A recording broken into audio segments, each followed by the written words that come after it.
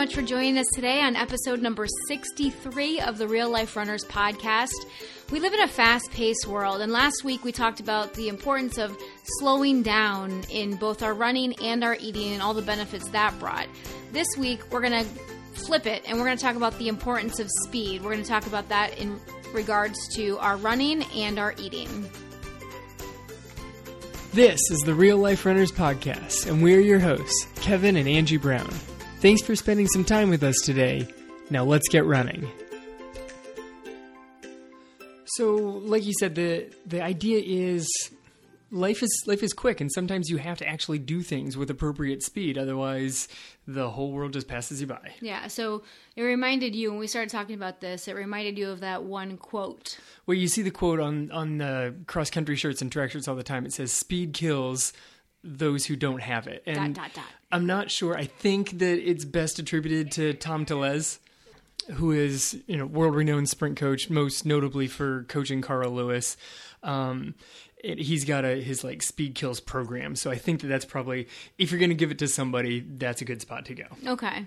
So last week we talked about slowing down and the importance of slowing down, both in our running and in our eating. So we, just as a quick review, we talked about the importance of easy recovery runs and easy long runs. And then we also talked about the benefits of slowing down your eating and eating slowly. So if you're interested in that episode, you can go back and listen to episode number 62. And just as another quick reminder, check out the website, realliferunnerspodcast.com. You'll get all of the show notes there, and you can find links there to our Instagram, our Facebook group, which is filled with tons of awesome people. So don't forget about the website and the show notes. Those are great resources for you. And whenever we talk about strengthening exercises or specific things that we like to use in our life, we also have a page over on the website with some resources and tools that we like to use with protein powder and collagen powder and some of the exercise bands that we like to use. So we have links over there on the page for all of that stuff if you want to check it out. Again, that's realliferunnerspodcast.com. So anyway, back to you. That was nice. You filled a lot of stuff in there, which is kind of the gist of the episode is there's only so many hours in the day, and you've got to pack the information in.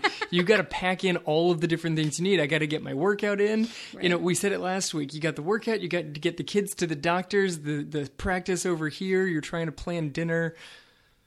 And you've only got 20 minutes to work with, and you've got to put not just a meal together for yourself, but the entire family that pleases everyone. Right, exactly. So, yeah, last week we talked about lots of benefits of slowing down, but we live in a crazy world sometimes. Yeah, let's have slowing down also have the reality side of it. Yeah. Sometimes you got to pick the pace up here. Sometimes we got to pick it up. And so we're going to start off the episode talking about the benefit of speed work in our running. Well, yeah, because there's huge benefits as far as slowing down, but there's also the whole idea that unless you're also adding in some speed, and depending on what you're training for, the amount and how to do it varies, but unless you're adding some speed, you're not reaching your maximum potential. Right. And I know that a lot of the people that we start to work with have never really done speed work before. A lot of them go out and they run that moderate pace like we've talked about, and not many of them have really played with the speed work before and trained on more of an elite level.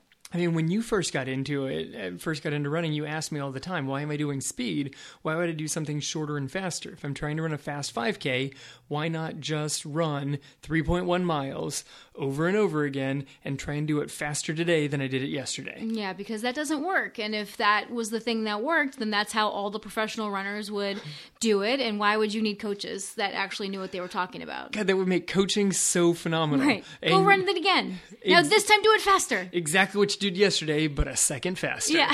And it's just not how it works. It's not how anybody trains. Well, and when I first got into running, I thought running was so boring that you started giving me these speed play workouts, and that was just to keep me interested and to make it more fun for me. And you get the side benefit of you actually get a lot faster and in really good shape by doing it. Right, but I never accepted the fact that I should be faster, so I never really actually did it. It was just kind of a way for me not to get bored. Yeah, and then I kept kind of trying to manipulate the workouts and be like, all right, maybe try this one. And I give you things that weren't quite as like high-end speed, sort of a moderate. And so I tried to throw in all this variety so that you were actually improving and hitting different systems and stuff. And you were like, all right, well, it's a new workout. Okay, I'll go for it. Right. It was nice. Yeah, so there's two main ways to look at speed work, right? Yep. You're going to go over distance and under pace. Okay, so that was more of like what we were talking last week of you hit your long runs and you hit it slower than any race pace that you're aiming for. You go longer than your race and slower than your intended goal pace for the race. Right. Except for like a marathon. You don't usually go over. Usually, except for a marathon, Yeah. except for like crazy elites, they'll go off and hit like a 30-mile run in training for a 26. I wouldn't say crazy elites. I mean, pretty much any elite runner was going to go over the distance, wouldn't you say? No, I think crazy elite is redundant and repeats itself. So any professional runner is going to run more than that. Most of them are Yeah. going to go, I mean, I think almost all of them are going to go over distance on I a would marathon. guess, yes, yeah. I mean, but the real life runners, that's pretty much not Most people usually under the going to category of happen. real life runners aren't hitting 150 a week. Right. So you're not going to go out for a 30-mile training run if you're training for a regular marathon. Some might. Yeah. You know, some people might, but So then there is the opposite of that. The flip side of the coin is training under distance, where you're training either at your goal race pace, depending on what the event is, or you're training even faster than that pace. yeah, these are like when you throw those quarter mile and half mile repeats at me and tell me a pace, and I look at you with bug eyes. Well, because it Wait, what? depends on what kind of speed you're doing. What do you want me to hit? I can't run that fast. If you're training for something like a marathon and a half marathon, hitting a bunch of workouts at 5K or 10K pace is great. Yeah. If you're training for the 5K, you want to go even faster than that, take it down to like mile race pace. You can do some real stuff where you're hitting like 200s at 800 meter race pace. Yeah, that's what you were giving me, and you were like, "Oh, you should hit this at between 6 and 6:30," and I'm like, "Are you on something? like- Have you started taking something that I'm unaware of?" It's 200 meters. Go fast. It'll be fine. Go fast. Okay, so anyway, focus. Say what you just said again, as far as which paces you should be doing for which training for which races. Okay, well, this kind of goes to the next thing I've got. It's an inexact science of blending all of this. Right. If you're going for a marathon or a half, you kind of pick a couple of levels under that. So like a 10K and a 5K. If you're going for a 5K to go faster, there's a 3K, but most people don't know what their 3K pace is. You're like, Right. hey, put it at a 3K effort. Most people look at you like, I don't know what that means. But if you tell them mile effort, they can try and visualize what that's going to be. Or half mile effort, they can pick that up. And that's good stuff for the 5K. But the thing is that you can't abandon anything. Right. And life got a little busy for me, and I kind of stopped. I pretty much gave up on hitting things outside of strides that were faster than my 5K work. So last week, I tried like a more high-end speed.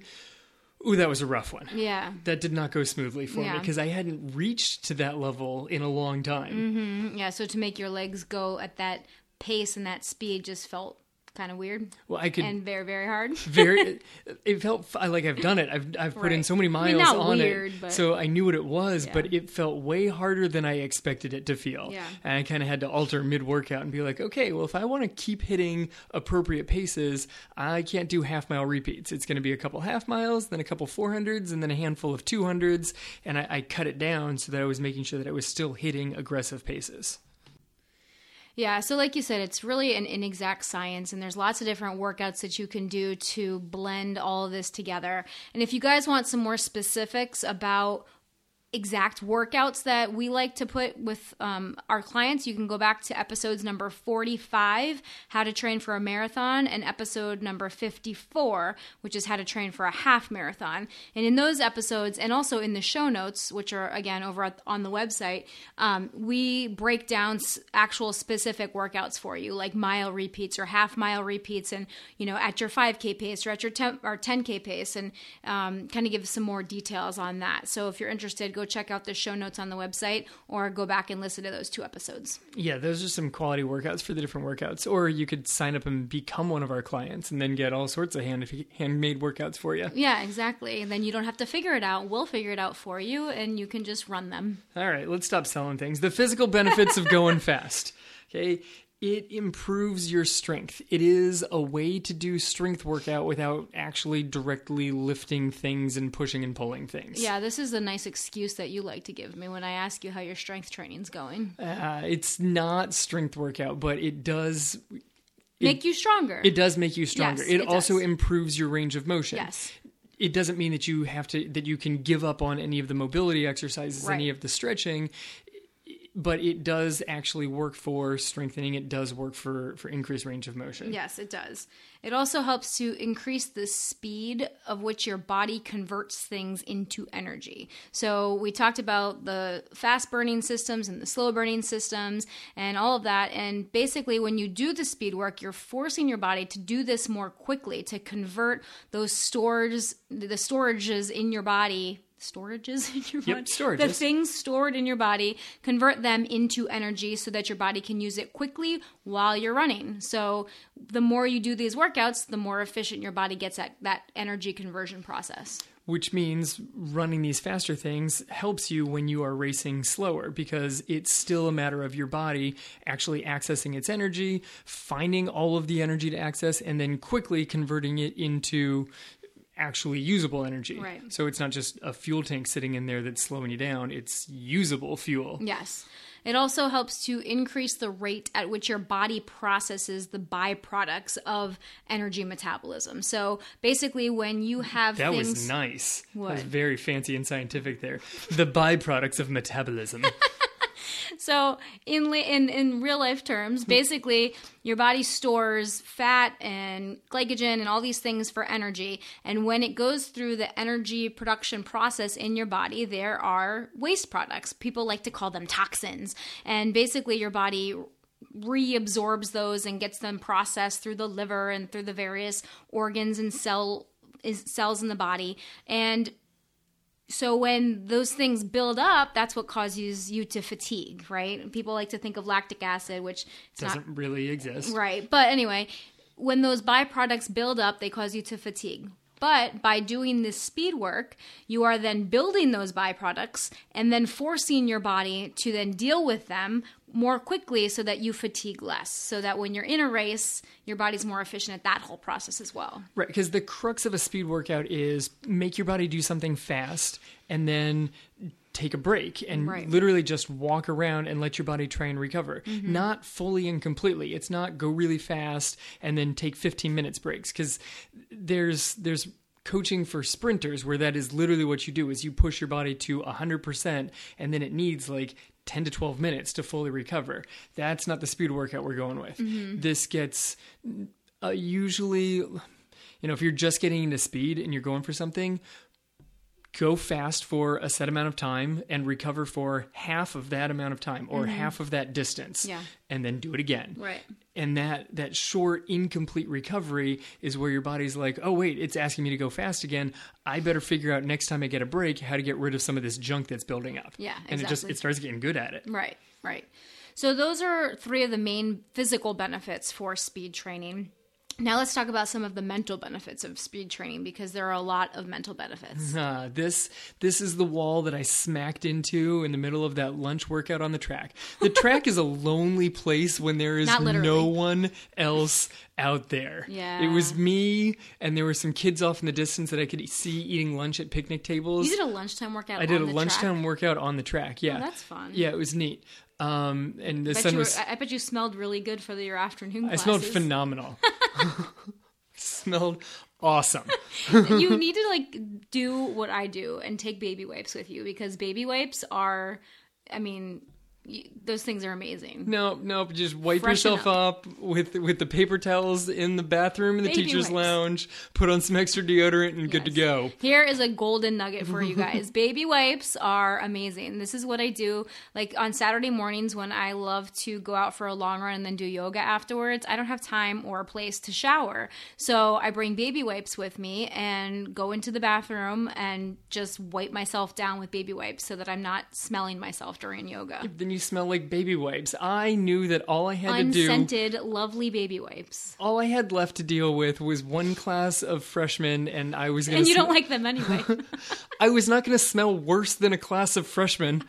Like, there's like 14 boys in there who are trying to figure out how to smell appropriately. So they all smell like Axe body spray? Some of them smell like Axe body spray, and some of them haven't figured out what deodorant is yet. So I've got that combo. Oh, that's awful. I know, it's they special. haven't figured it out yet? Yeah, I know, and it's still Florida outside. That is a parenting fail. Yep. All right. I don't like to judge, but that is a parenting fail. So anyway, back to the mental benefits of the wall that I smacked into. The pain that you experience, the ouch, my body is telling me to stop doing this, of a speed workout is different than an endurance workout. Oh, yeah. If you're out there and just putting in long runs, it's a slow ache that just starts building Builds and building up. and building. Right. It's the whole frog in boiling water thing. If you put a frog in a pot of water and turn the heat up, it'll just stay in there until the water's boiling. If you try and drop a frog into boiling water, it will jump out and survive. Right. On a long run, that pain just keeps gradually getting worse and worse and worse, and you slowly just keep accepting it and saying, nope, that's okay, that's okay. The pain of a speed workout is quick and fast and intense. And you feel it right away. Yes. So... But on the benefit of it is, you know, the time frame where that pain is going to be done. You know the distance in which that pain is going to be done. Yeah, that's actually one of the coping strategies that I use a lot when it comes to these speed workouts is I tell myself, I can do anything for 1 minute, or Yes. I can do anything for 30 seconds. It's only 30 seconds. Like, I just keep that, and I just keep repeating that to myself. You can do anything for a minute. You can do anything for a minute. Just give it what you have. Because your body always has reserves. Like, your body knows that it won't let you push until you actually fall over. Yeah. And and we can see this every single season with the kids on our high school team is, all right, you have 12 quarters. Well, numbers 9 and 10 and 11 go poorly, but suddenly it's the 12th one and they're flying. Yeah. Like, you clearly had enough energy to not go too slow on numbers 9, 10, and 11, but you couldn't make your brain say, I'm going to push through. Yeah. But when it came to the last one, you had it. So it gives you a chance to work these coping mechanisms of saying, okay, this one's going to hurt, but it's one lap at a time, Right. or it's only a half mile at a time, whatever it is. Right. So when you're in that race, it teaches you that you can break the race down into those shorter segments to make it much easier for you to mentally cope with the pain of racing. Yes. Yeah. That's why there was, I forget which race it was in, one random little 5K that I did, and there was a group of us up at the front, and the race had... mile splits, and there was a big sign that said 1 mile, 2 mile. But one of the guys in it was, I think, Brazilian, because his watch kept beeping every kilometer. Oh, okay. I was like, wait, that's a nice little friendly update. I don't get a sign at 1 and 2, and there's the finish line. I get 5 updates going on through this thing, and it broke it into smaller pieces, Yeah. and that made it easier to understand what was going. Yeah, my watch beeps at me every half mile because There you that's go. how it's. I set it up once for a workout long time ago and just never changed it, and I actually like it, There you go. so I leave it. One of the other great mental benefits is race pace can become a whole lot less frightening when you realize how much faster than race pace you can push your body. Yeah, that's true. So I got multiple examples on this one, and there's good and bads to this. Is if you're being asked to do something in a race, say a 5K, and this happened in our season, is I told one of the kids on our team, I'm like, I need you to hit the 2 mile in 13 minutes if you want to hit your goal for the 5K. And he looks at me and he goes, Coach, my 2 mile PR from track season is 13:37. Like, okay, so I need you to PR by 37 seconds and then still run the last mile. And Yeah, that's kind of mentally intimidating. it's really frightening. Yeah. You know, when I was back in high school, my freshman year, I was trying to break 5 minutes for the mile, and I hit 5:01. And so then sophomore year, we were a couple races into it, and there's the guy standing there at the 1 mile mark. And I don't know, it was 2 or 3 weeks in, but that race happens to start with a straight ahead, slightly downhill 1 mile. So when I passed that guy and he yelled out 4:57, it was exciting because I knew I'd broken 5, and terrifying because right past the 1 mile mark, you make an almost U-turn and have to climb a mountain to get back to the start. It's like it's a slight downhill and then a longer winding path up, literally up over a giant hill on the way back. So it was cool that I'd broken 5, and not cool that I still had 2 miles uphill back to the finish line. Yeah, that's very, very difficult to try to wrap your head around mid-race. But when you know that like your mile PR is say like 7 minutes and you're going to do a 10K and you're like, okay, I'm going to do the 10K at 8 minutes per mile. It just doesn't seem as scary knowing that you can go for a full minute per mile faster. Yeah. It's just wrapping your head around the length of time that you then have to do that. Yeah. So, I mean, it's a combo. Like sometimes it's a benefit. Sometimes it kind of pulls you back a little bit, especially if you're being asked to do something that you've never done on a smaller level. Yeah. Which is why I want to make your 1 mile PR go faster, because then I think it'll knock down some mental barriers for you. Yeah. You think so? Yes. Okay. Let's do it. I think it'll help your 5K. Let's do it. Let's do it today. Well, on the day that this episode is released. Perfect. Let's shoot for it. And we're going for it. There we go. Okay, so the opposite of the kid who was struggling to go fast enough in his 5K because he knew that he had to take out the 2 mile faster than he'd ever done it is the girl who ended up being our number 1 on the team. She didn't do track last spring. Yeah. So she has no idea what her 1 mile PR is, what her 2 mile PR is, what her half mile PR is. So we'd go into a race. I'd see her at the 1. I'd call it a time. It meant nothing to her. Yeah. I'd call it a time, and then I'd be like, and go get the girl in the green shirt. And she'd be like, all right. Yeah. Because the number wasn't frightening to her. She didn't have that mental block She there. had no block there. It was complete freedom of running. Yeah. So it works both directions. Okay. All right. So I think that wraps up what we wanted to talk about for speed work in running. Yeah, it has for great this week. it has great benefits. Great benefits. If you don't currently do speed work, you should really start. We actually have a free resource over on the website too. If you go to realliferunners.com and scroll about halfway down the page, there is links for some of the free resources that we offer, and one of them is beginning speed workouts. So that's just a free download that you can go get over on the website. Start gently, once a week. Yep. Once a week. It says it on there. All right, so let's flip over and talk about fast food, okay? So Healthy fast food. Healthy fast food, right? And we're not talking about Chipotle.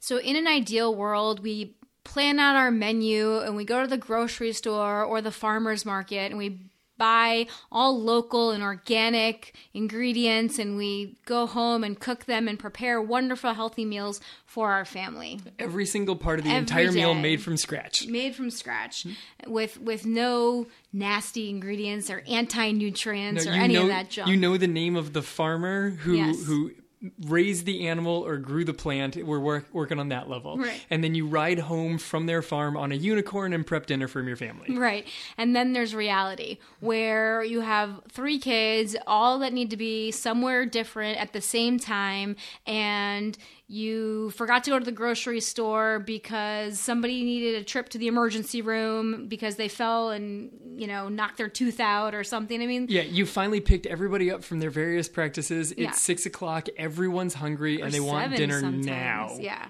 So how are you going to make healthy food to nourish yourself and your family as quickly as possible? Well, I think you need simplicity and you need convenience. Yes. Which is, that's fast food. Oh, no. No, quick. So planning ahead is critical because if you plan ahead, then simple and convenient might be inside of your fridge already. Right, exactly. And that planning, like having healthy ingredients on hand and ready to go is key. So one of the things that makes life much easier if you don't have a lot of time is getting pre-prepped vegetables. Most grocery stores nowadays have these vegetables that are already washed, diced, bagged. They have spiralized stuff now. They have a lot of vegetables that are already completely ready for you to just either eat them or cook them and eat them. Yeah, depending on what you're going for. I mean, the pre-spiralized stuff at our grocery store is fantastic. And more and more grocery stores are going to jump onto the fad of ordering ahead. They basically package everything for you, pop by the grocery store, grab your bag of food, and you're good to go. That is fast food. Like, right. you're at there now. Yeah. Like, dinner could come together in 5 to 10 minutes and be way more healthy and satisfying than the trip through the drive-thru. Right, and think about how much time you spend at the grocery store, too. A lot of grocery stores nowadays have online ordering. So if you spend maybe 10 or 15 minutes ordering your groceries online and then just run over and pick them up, that could save you some time as well and give you some more time to actually cook and prep your ingredients. Right. If it's just as quick to go to the grocery store as it is to go through the drive-thru, you are just as likely to go to the grocery store. If you're thinking, well, I got to go there and get a carton up and down and hit like these 10 different aisles and get everything and then come home and prep it, it gets overwhelming. So the online ordering is making things easier. Right. We haven't quite utilized it as much, but it's becoming way more prevalent. Yeah, but I like going to the market. Yes, you do enjoy the market. Yeah. So anyway, every meal does not have to be a masterpiece, and you should just do your best at every time you can. Like, we're not saying that you have to be perfect. We are definitely not perfect. But if you're going to take a picture of it and post it on Instagram, it must be phenomenal. And it must have the correct lighting. Yes, the and lighting background. is critical. Yes. Mm-hmm. Yeah. I took a picture the other day of like our dinner or something, and my daughter said, "Mom, food was meant to be eaten, not taken a picture of." And I was like, okay. Well, she was hungry, and I know. It took me like 10 seconds. I know, but she didn't want to start eating until we were all there and phones were down so that it was time for the meal, and she was hungry. Okay. So we've got 4 suggestions of ways that you can help make your meals faster and healthier. Number 1 is batch prepping and leftovers. Basically, batch prepping is a fancy way of saying make leftovers for the week. So you basically come up with some ingredients that you like and that you can combine into different meals. So some of the things that we like to make are a batch of beans. We make some quinoa, maybe some rice. We cut and we wash and cut up our vegetables ahead of time. So that's some of the things that we do. Oh, hard-boiled eggs. Hard-boiled eggs. We make hard-boiled eggs every week. Anytime there's chicken, there's always more than the chicken that's needed for that recipe. Right. So that there's just some chicken sitting around. You hate plain chicken, but that leads me to the other part of have some sauce options. Right. Yeah. Make some sauces and have those to make your meals different. So basically, when you batch prep, you have all of these different components of a meal, and then you can put them together in different ways to make different meals. So maybe one day you're going to have rice with black beans, and then you want to throw some tomatoes and lettuce and some salsa in there and make it a Mexican themed. Then the next day you've got the quinoa and the beans, and you want to put in some roasted vegetables and maybe like a Dijon vinaigrette or something, and then it's a totally different meal. Right. And as long as those ingredients are all sitting inside the refrigerator, poof, that meal just comes into existence quickly. Yeah. If none of those are already made, then you're like, well, I don't have time to roast any vegetables, and I don't have 10 minutes, 20 minutes to put together the thing of quinoa and then cool it back down and it's too much. Yeah. Batch prepping, make sure that there are leftovers, and they don't have to be. That doesn't have to be eating last night's dinner again. Right. It could be taking the components from the last couple of days and putting them together in a different way. Right. And if you don't have time on the weekends or whenever to actually set aside time to do batch prepping, you can do it throughout the week as you cook. So say one night, on Monday night, you decide to make quinoa. Instead of making 4 servings of quinoa, make 8. Just double the recipe and make double the amount of whatever it is so that you have those leftovers for later in the week. Yeah, that's lunch throughout the week because now suddenly you have so much quinoa sitting in there. Right. Okay, so number 2 would be try to plan out your dinners for the week. Look at your calendar, see what's on your calendar, who's got practices or games or commitments or meetings or whatever is going on that week, and figure out when you're going to be home for dinner and figure out what ingredients you'll need. That way, when you go to the store and shop, you can make sure that you have all ingredients on hand. So that's one less roadblock that you find during the week. You have all ingredients at home, ready to cook, ready to go for you when it's time to make dinner that night. Yeah, it takes down the roadblock. It takes down a couple. It takes down the roadblock of having to go to the grocery store, and it takes down the roadblock of it's 5:30. Hey, what do you want to make for dinner tonight? Right. I don't know. Why don't we check the calendar and decide what we were already going to make for dinner this week? Yeah. And another thing you can do along with this is let the kids pick some of the meals. Like either let them choose the whole meal or maybe just part of the meal. Let them say, okay, for this meal, we're going to make chicken. Which vegetable would you like to have with it? Would you like carrots or would you like broccoli? Give them the choice so that they feel like they're helping out in the planning process. And a lot of times that can decrease some of the resistance that they have, and like some of the pickiness that a lot of kids have, can sometimes be helped by letting them join in on the planning process. Yeah, that's how we got the kids to eat more and more fish. Yeah. Is at first they were like, I don't want fish. Can I have this? Okay. Well, we're going to have fish. Which one of these 3 flavors would you like with the fish? Yeah. And then it was no. And then the next time we did it, so okay, we're going to have fish. Which one of these flavors? And then they picked one and then whined. And then it was like, okay, now we're going to have fish. Which one of these 3 flavors? And then they were arguing over which flavor they were going to have. They were so far beyond, we're having fish. Right. I don't want fish. It was, I want it with this topping. Yeah. Yeah. And when it comes along to, planning your dinner, expect the repetition and be okay with that. Like, we have a couple staple dinners that you always make that are totally make everybody in the house happy. Like in our house, it's tacos. Like, we have tacos usually, once a week or maybe a little less, maybe once every other week. The girls like to have Taco Tuesdays. So usually if we're home on Tuesdays, we'll make tacos.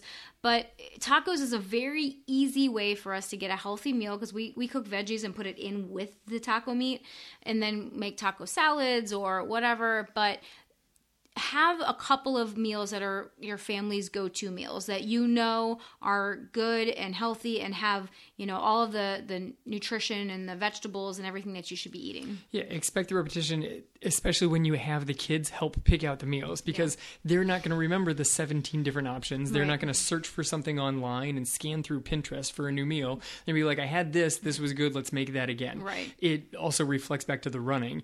You don't have to have 400 different workouts. If you have a workout that works for you, you can do it every couple of weeks on repeat, and that's going to be okay. Yeah, just cycle through the good ones. Yeah. Exactly. So the third way that you can make your meals a little bit easier is by understanding that there should be certain components to each meal. There should be a protein, a vegetable, a carbohydrate, and a fat. So you should try to aim for 4 things in every meal. And these can be a variety of things. Maybe there's things that you like that, you want to eat, and there's other vegetables that you don't like. Don't include those in your meals for right now. I mean, you enjoy having a salad all the time for lunch. It's not my choice. Right. But leafy greens or some sort of dark colored vegetable is a really helpful addition to most meals. Right. So if you go into each meal thinking, okay, what do I want to have for lunch today? And you think, okay, I need a protein, a vegetable, some carbohydrate, and some fat, then it makes it a little bit easier to kind of plan out what you want to have. Well, then it's mix and match. It's not, what do I want for lunch? I don't know, something inside of the refrigerator. It's, I need a veggie. Okay, here's something that I feel like. I need a protein. How about this one? Right.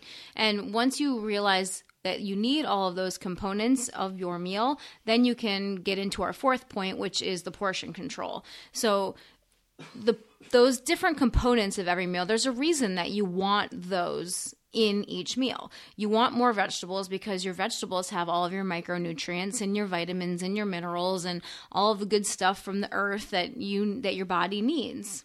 Yeah. They also fill you up without as many calories. That's a huge one. It makes your lunch look huge and satisfying. Like, you enjoy making sure that you've got enough food going there. Mm-hmm. I like chopping up the greens and then mixing it with something so that I can pack more food in there. Right. Which gets to the second point of proteins. Right.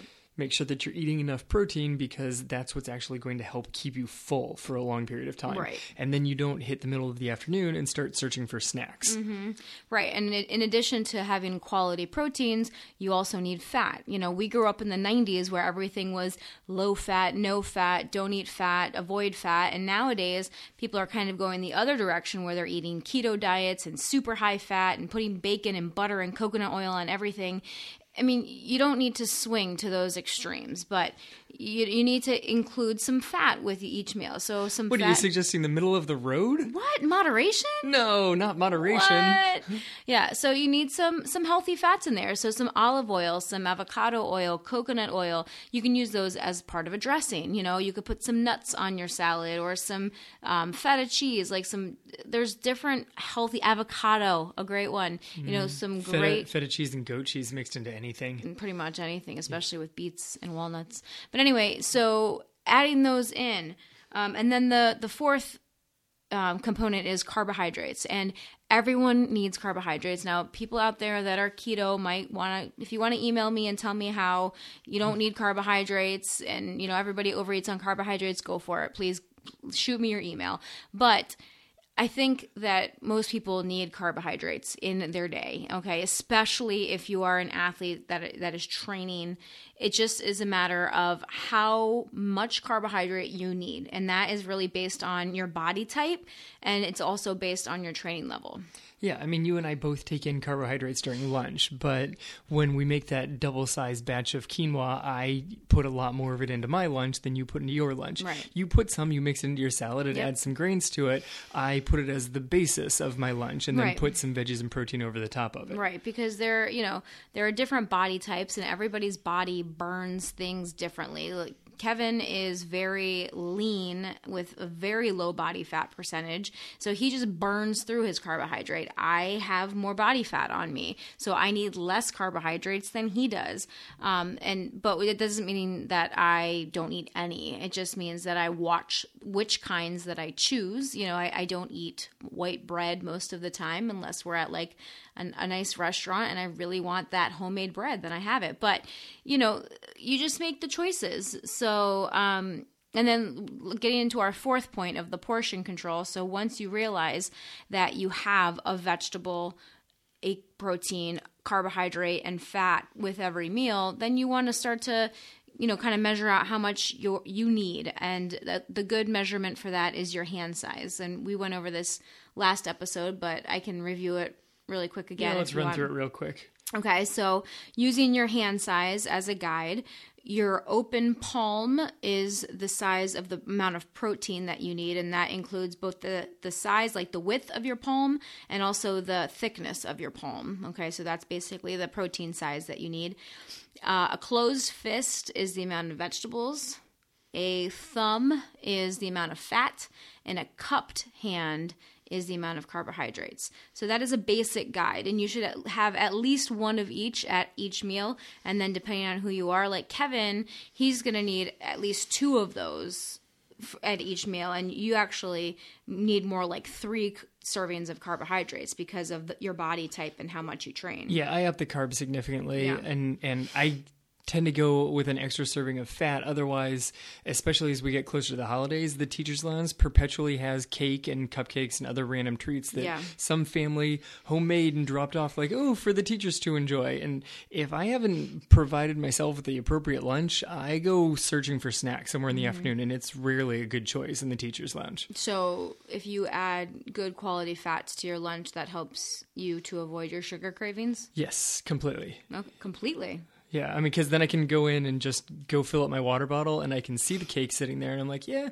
that's really not even as good as what I brought for my own lunch. Okay, that's always a good thing, right? It's nice. Okay, all right. So moving on. So those are basically the 4 main suggestions that we have as far as figuring out a quick and easy meal. So hopefully that kind of helps you guys out when you're planning your meals out. It's nice to streamline. You just have some basic guidelines and make sure that when you have good, healthy options available and some basic guidelines to what should go into every meal, pop open the fridge, put it together, and it works.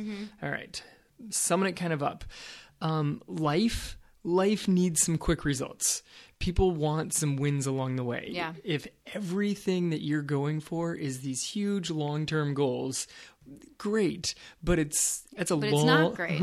It's a long-term goal, and it's tough to see. Okay, well, in 6 years, I'll reach where I'm heading. No, you need small wins along the way. That's what keeps you motivated. If you don't see any progress towards your goals, why are you going to keep going down that path? Exactly. Yeah. This is why meal prep is helpful, because then you can get the wins as you build towards better and better healthy planning, healthy meals, the endless journey towards your better health. Meal prepping along the way. Oh, look, nailed it on dinner. Breakfast was a good one. Lunch was not the best, but you just keep prepping. You keep the guidelines in line. Yeah, and same thing with speed work in your running. When you hit those times and you hit those intervals and you're seeing those times on your watch that you couldn't believe that you could possibly be running that fast. Like, yeah, granted, you're only doing it for a quarter mile or a half a mile, but that's still a lot more than you probably thought you were capable of. Yeah, I mean, this is especially true for newer runners who have no idea how fast they could be. Or for runners who've been running for years but never did any speed work. Yeah. All you've done is built this massive base. So as soon as you start sprinkling some speed in, you're going to get these quick wins about, oh, wow, look at how much faster I got in this short little time period. Right. And having those wins then just reinforces that speed work is a good key component to a running program. Right. And it basically, all of this just helps you to continuously rewrite your story.